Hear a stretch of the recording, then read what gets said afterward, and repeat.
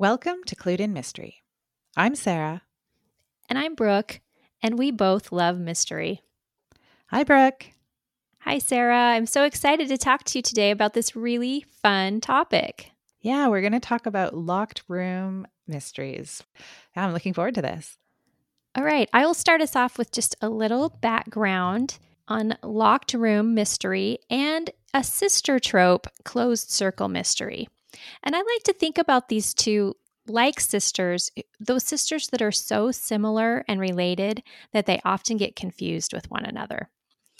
Both of these mystery tropes have been around literally since the beginning of the genre. You'll remember that we spoke of the murders in the Rue Morgue in our episode about Edgar Allan Poe as being a seminal piece in the beginnings of detective fiction. And not too far behind, we find closed room mysteries being a key component in many of the Golden Age favorites. So let's take a look at each one of them separately in order to understand their differences and similarities.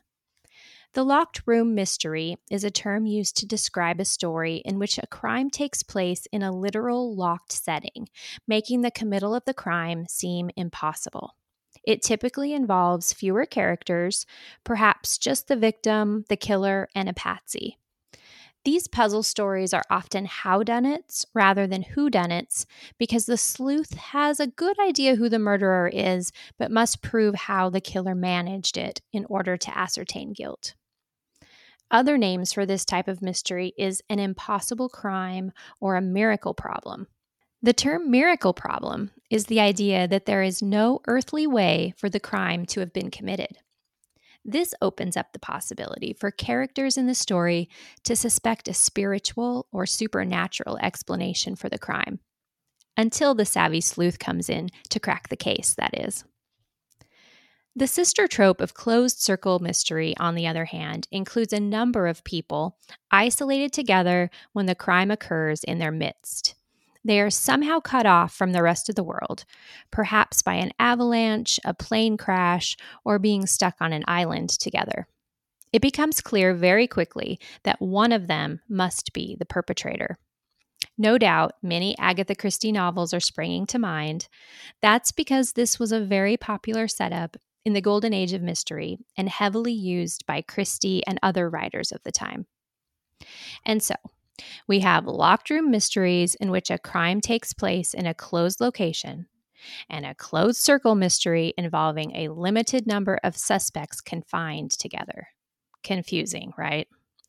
For me, examples really help. I've already mentioned the murders in the Rue Morgue as a great example of a locked room mystery. In it, two horrific murders are committed in a locked bedroom on the fourth floor of a Paris home. It seems completely impossible that a murderer could have gotten in and gotten out because the doors are locked from the inside. Another early example is A Terribly Strange Bed by Wilkie Collins, where an English visitor to a gambling house in Paris stays overnight in the building and is nearly killed by a specially constructed bed. For examples of closed circle mysteries, we must look no further than Dame Agatha herself. Whether a train car in Murder on the Orient Express, a creepy house on a private island in And Then There Were None, or a Nile cruise in Death on the Nile, the Queen of Crime knew how to put together an interesting cast of characters, isolate them, have a body drop, and let the fun begin. It's easy to see why these two related tropes get confused, and also why the catchier term, locked room, has become shorthand for both styles of story. And maybe in the end, it's all just semantics and we should simply enjoy the stories. But this is what we'll discuss together next. Great. Thanks for that introduction, Brooke. Yeah, there's definitely some overlap. I really love that analogy of two sisters who get mixed up. When you were researching this, did you come across sort of anything about why they are so often confused for each other or referred to together? Well, I think it's just a lot because of the similarities and also because they were both popular, kind of rose in popularity at the same time. Um, and they do, like you said, they do have a lot of similarities. I actually think another one of your great Venn diagrams might be in order once we discuss this, because there are a lot of things that are the same. And I also find that sometimes in a closed circle mystery, where of course sometimes there's multiple murders that happen, there's sometimes a series of locked room mysteries within the closed circle mystery, making it even more complicated. Yeah, I can I'll give some thought to a Venn diagram about these. I think that might help figure out where the differences are. Um, so you mentioned A Terribly Strange Bed. I read that to prepare for this episode, and I thought it was. I actually really enjoyed it, but I found it interesting that, and maybe it was just the way that I was researching. I couldn't find a lot of examples of modern or more recently published locked room mysteries. Um, did you find any that were more recent? Because, like you said, that really popular in the kind of golden age of crime and before that. But did you find any that were more modern? No, and oddly enough, it's kind of what we're saying. Like now, if you look up locked room mystery, you're going to find, for instance, Ruth Ware writes a lot of like we just recently discussed The Woman in Cabin 10. One by One is a group of people cut off by an avalanche. In a dark, dark wood, she's confined to a home. But there again, they're referring to them as that catchier locked room. But in a sense, if you look at the true definition, they're probably more closed circle mysteries. So I think that maybe we're dealing with just an issue of semantics, where kind of the definition of that term has morphed to um, incorporate both kinds. I can definitely think of modern day or more recent releases that are the closed circle type, right? Lucy Foley's books, The Hunting Party and The Guest List, are both a group of friends go to a remote location, and then there's a couple of deaths, one or two deaths, and it's got to be someone in that group of friends who did it, right? I can think of some TV episodes that Mm-hmm. are locked room. I think Death in Paradise has a lot of episodes that are locked room style murders. And, I'm sure there's some other examples of television programs that use that trope as the mystery. And I wonder why we see more of that in on screen than we do in the books that are being released now.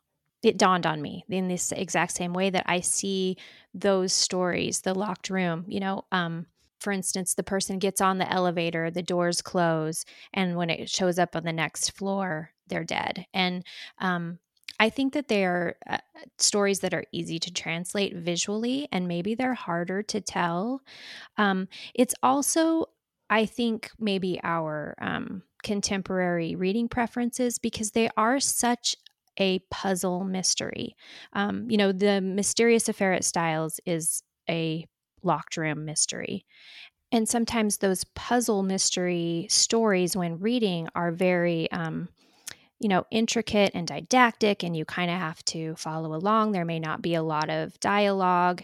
It's difficult to portray visually, I think, and our tastes in reading maybe have changed to where we want more of that interaction between people. I don't know. That's just a theory. Yeah, I wondered the same thing, if it was just a shift in kind of reader preference. I did read a number of locked room short stories. There's definitely more of those stories even that I read that were written by authors writing 50 years ago, 70 years ago, 100 years ago. Hmm. Um, and yeah, I wonder if you're right, if it's partly a shift just in terms of what readers are preferring to pick up. And so that's just reflected in what gets written and what gets published. I learned through my research that the critics consider the master of the locked room mystery John Dickson Carr, who wrote apparently a one after another of these stories in the 1930s and 1940s. And so that's something that's I've put on my list to look into. And as an interesting side note, he is one of only 2 Americans to have been inducted into the prestigious Detection Club. So he definitely did a good job with those locked room mysteries. Yeah, I read one of his short stories to prepare for this, and I definitely want to read a couple more because I thought it was quite good. There's some of the Sherlock Holmes stories are locked room puzzles that he comes up with the brilliant solution. And you mentioned Agatha Christie, so several of her novels, but also she wrote some short stories that were locked room puzzles, and they're great as well. I read The Mystery of the Yellow Room by Gaston Leroux, who so he wrote The Phantom of the Opera as Oh, I well. didn't know that. Yeah. But I think the Mystery of the Yellow Room, I think that was before, or that was written and published before Phantom of the Opera, which I might actually check out that book, the Phantom of the Opera, because apparently it is different than the Andrew Lloyd Webber musical that most people would be familiar with. Anyway, it was that was an interesting book to read, and definitely one that I would put in the locked room category. Another point I wanted to bring up today about the differences between the two is that in the closed circle mystery, there's a lot of high emotion in the characters. There's a lot of suspense and fear and tension, so it's a high emotion story. And in the locked room, it's usually not very emotional, a pretty low emotion story. It's a lot of times post crime, like we don't see the crime or aren't in fear of another crime happening, and which is pretty typical of those puzzle stories, right? It's more intellectual. The sleuth's going through and looking at the clues, and so we have maybe that's another way to differentiate a story. Is there a lot of suspense, or is it more of like a detection story? Yeah, that's a really great observation, Brooke, because yeah, when I think about even reading, And Then There Were None, that is very suspenseful, right? Like, who's going to be next? Who's doing this? Same thing when we, read The Woman in Cabin 10 or Lucy Foley's books. It's very, like, who's telling the truth here? Everybody has Yeah. secrets, but they're not necessarily secrets that have led to the murder, right? But you have to kind of figure out, okay, which is the most relevant. Whereas, yeah, with the locked room, the murder has happened, and it's less suspenseful and more observations that Mm-hmm. the detective is making.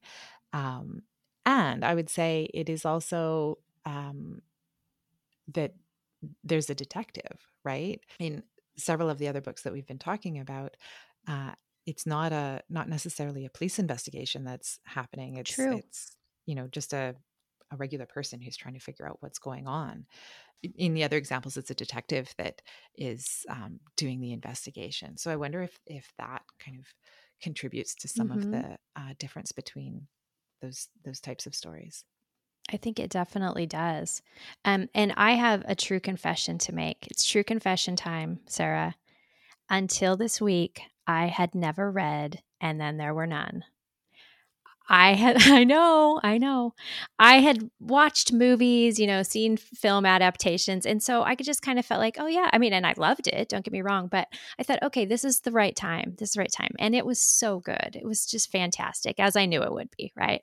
But that's where the notion came that it is sort of locked room within Closed Circle. I mean, it's so masterful, as anyone who has read it or seen it knows.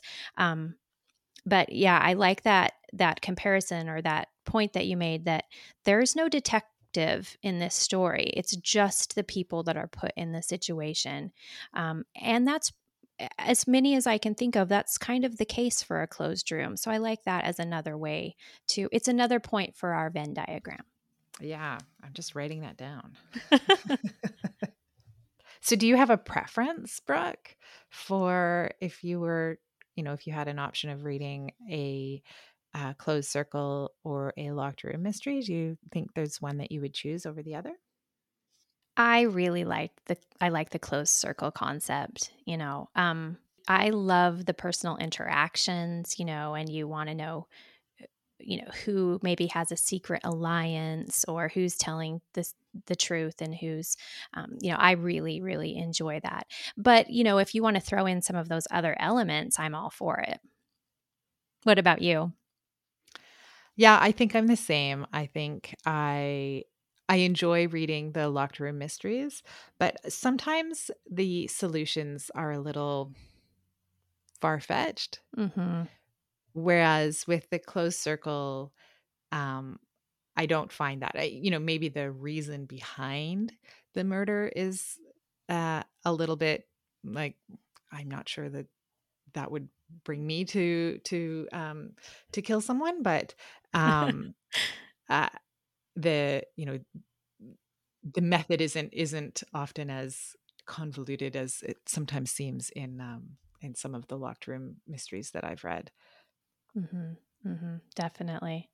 Um, well, I think we're in good company. And the closed circle mystery got so popular in the 1930s and 40s. And it's actually the reason, not surprising, where the game Clue, or Cluedo, came from. I looked into this, and Anthony Pratt is the inventor.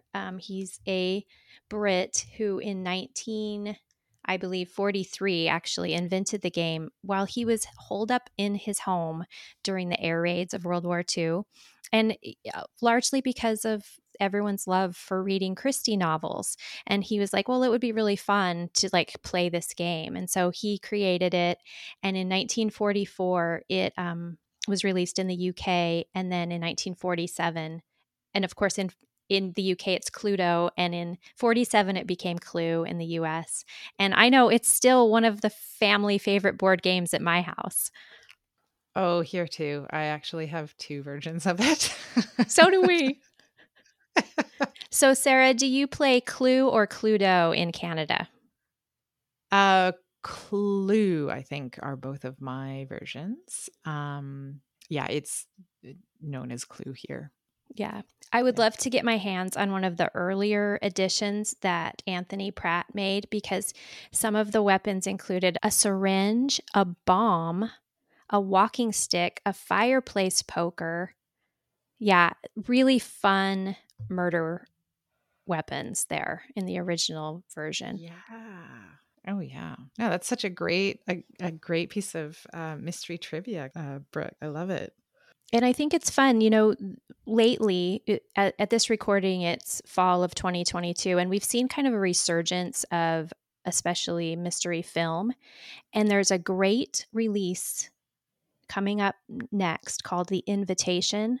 In fact, it may have already been released at this recording, where it is a closed circle mystery. A number of people get invited to come to a swanky party at a house, and when they get there, it's not at all what they expected. So I was really happy to see that and know that this trope is still popular. We still love to watch that story play out. Yeah, excellent. That your comment makes me think of Knives Out, which Yes. I think is a good example of that. Um, it's actually a combination because there is a detective who comes to figure it Mm-hmm. out, but it's definitely a closed circle. And I can't remember, is it a locked room as well? I believe so. I believe so. Yeah. It's like it's the culmination of it all. Great Yeah. reference, Sarah. I'm gonna have to rewatch it because they just announced the release date for the second Knives Out movie, right? I Oh, think it's that's coming great. in.